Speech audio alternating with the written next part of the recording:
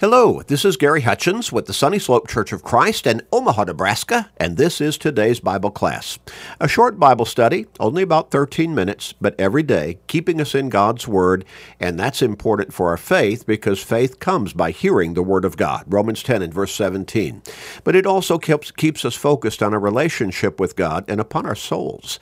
Help people in your life to grow in their faith, to start thinking about their relationship with God by sharing these short studies with them through Facebook friends, text messages, and other technological means, with your family members, friends, work associates, neighbors, with everybody you can. Help people come to God. Get them into God's Word by sharing these studies with them. Make that commitment today. We're going to continue with our line of thought and study. We're talking about, generally, the theme heart problems or heart troubles, problems of the heart because of how we condition our heart. And so we end up acting in ways that reflect upon that condition of our heart. And we are the ones who condition it. Well, we've talked in this particular series, this theme, we've looked at a whole bunch of different specific heart problems. We've talked about hatred, laziness, gossip, worry, unforgiveness, pride, that is ungodly pride, harsh judgments, anger, fear, and we've talked about weak faith. All of these are problems of the heart. They're heart troubles. And if you're experiencing one or more of these, you need to be working on your heart. You need to recondition it, so to speak. Now, this particular specific one we're talking about in this part of our study is ingratitude and ungratefulness. You know, so many people, they want things, but they don't stop and think about how they ought to be thankful for so many things that they already have. And even when they want something, and they may even pray to God for a particular blessing, and God may bless them in that way. But they may not necessarily stop and think, this is what I've been praying for, and then give God thanks in prayer. They may just not even think about that. We need to not only be praying to God for His blessings, but we need to also be praying to God, thanking Him for His blessings. You know, the old story I've used many times, it's not unique to me. I heard it way, way back. I don't even remember how many years back. And it's probably just one of those preacher's parables, just a story made up to get across a particular point. It talks about a man who was working on the roof of his house. And so it was kind of high up there, and the pinnacle of the roof was rather, sharp, and so there it was, a steep kind of drop there, and then at the edge of the roof, it was pretty far off the ground. He's working on his roof, maybe he's repairing shingles or whatever, and all of a sudden he starts to slip. He loses his grip, and he's starting to slip, and he's going down the peak of that roof, and toward the edge, and the ground is pretty far down. And quickly he recognizes, I'm in danger here, and so he calls out to God just bluntly, God, save me. And almost at that moment, his overalls that he's wearing get caught on a nail that's sticking up from one of the shingles, breaks his slide enough that he's able to regain his grip. And so he's not falling anymore. And then quickly he says, never mind, I'm okay now. In a moment, God save me. And then when his fall is broken, never mind, I'm okay now. You see, how many times do we pray for a blessing, and the blessing comes, but we don't give God thanks? Or how many times, and remember what James said in James 1 and verse 17, every good gift and every perfect gift is from above and comes down from the Father of lights. So everything that's truly good in our life is a blessing from God, and we ought to be thankful for those blessings, all of them. How many times do we have a blessing bestowed upon us that we're not even thinking of. We're not even looking for. We haven't even asked God for it specifically. But there it is. Have we stopped and thanked God for it? A young man a number of years ago told me a story, true story, about his life. And he applied for a particular job. He went in and met with the employers.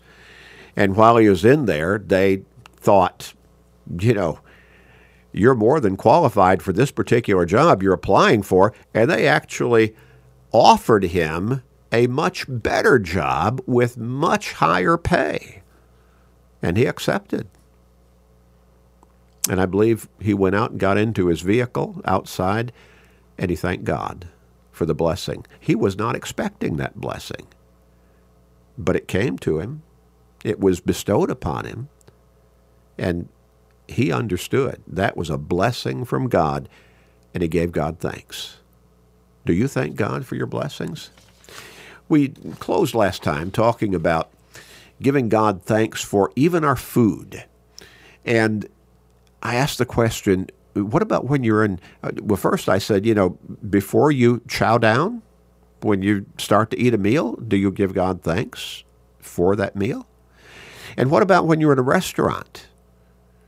Do you put any thought of embarrassment that the devil might plant in your head, saying, I'm embarrassed about stopping. I mean, people might look at me. People might see me bowing my head and praying and giving thanks to God for this meal.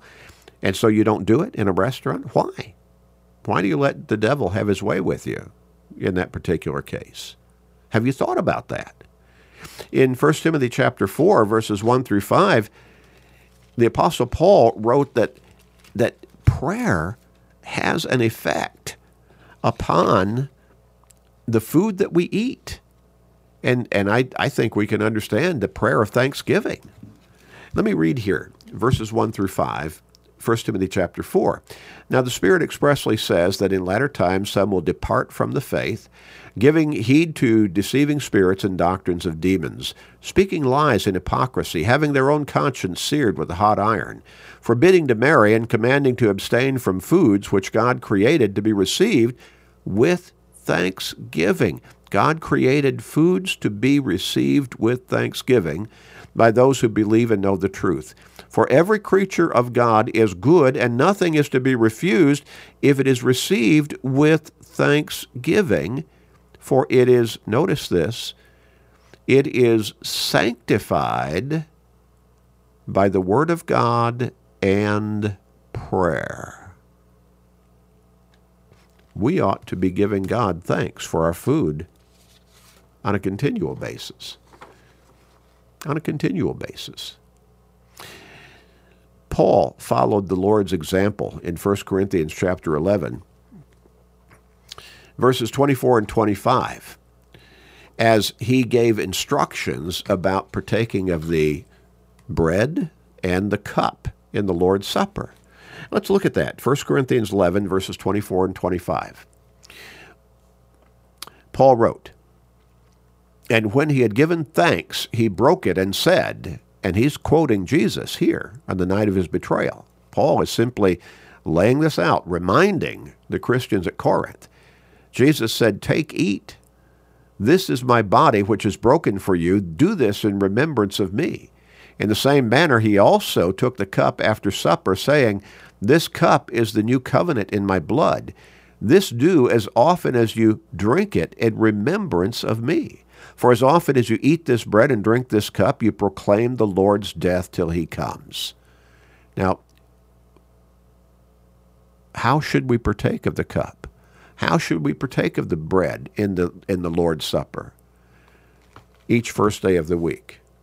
We need to thank God for those elements and what they mean to us. What they mean to us. The greatest occasion for our rejoicing and giving thanks to God is salvation through Jesus Christ. How often do you thank God if you have become a true Christian?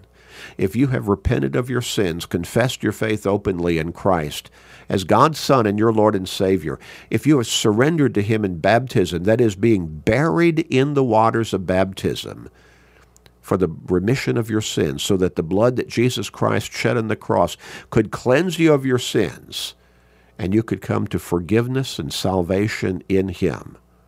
At that point, do you still thank God for your salvation? In 1 Corinthians chapter 15 and verse 57, and this is an incredible context of Scripture on the resurrection, both the resurrection of Christ and our ultimate resurrection into eternity. Verse 57, Paul wrote, "But thanks be to God, who gives us the victory through our Lord Jesus Christ." The victory, eternal life, eternal salvation. In 2 Corinthians chapter 2 and verse 14, Paul wrote again, "Now thanks be to God, who always leads us in triumph in Christ, and through us diffuses the fragrance of his knowledge in every place." And then again, in chapter 4 and verse 14, Paul went ahead and wrote again, "Knowing that he who raised up Jesus, the Lord Jesus, will also raise us up with Jesus and will present us with you." These are things. And then verse 15, "For all things are for your sakes, that grace, having spread through the many, may cause thanksgiving to abound to the glory of God." Thanksgiving to abound to the glory of God. We look at Colossians chapter 1, and I want us to read verse 12 to begin with. Colossians chapter 1 and verse 12. "Giving thanks to the Father who has qualified us to be partakers of the inheritance of the saints in the light." And then chapter 2 and verse 7. "Rooted and built up in him and established in the faith as you have been taught, abounding in it with thanksgiving." Oh, how we ought to be thankful that God has blessed us both with the opportunity, but then as we have obeyed the gospel through baptism into Christ, he has blessed us with the reality of salvation in Christ. In 2 Thessalonians chapter 2 and verse 13, "We are bound to give thanks to God always for you, brethren, beloved by the Lord, because God from the beginning chose you for salvation through sanctification by the Spirit and belief in the truth." Belief in the truth. We need to be thankful. We need to be continually thankful for our salvation in Christ, for the opportunity even to be saved in Christ. Paul was thankful for the various congregations of the Lord's church with whom he had contact. He expressed that repeatedly in his letters. Ephesians 1 and verse 6, Colossians 1 and verse 3, 1 Thessalonians 1 verse 2, 2 Thessalonians 2 and verse 3. And he taught that giving thanks should be a natural, common characteristic of a Christian's life. In Ephesians chapter 5 and verse 4 and verse 20, Philippians 4 and verse 6, Colossians 3 and verse 15, and on and on. Interestingly, Paul also instructed that giving of thanks be made for all men. 1 Timothy 2 and verse 1. My, what lessons we have been given in God's Word about being thankful. Let us always be thankful. Let's pray. Father, help us to recognize our blessings, to recognize all of the things as much as we're able for which we have to be thankful, and to express our thanks to you continually. Praise, glory, honor, and thanks be to you, Father.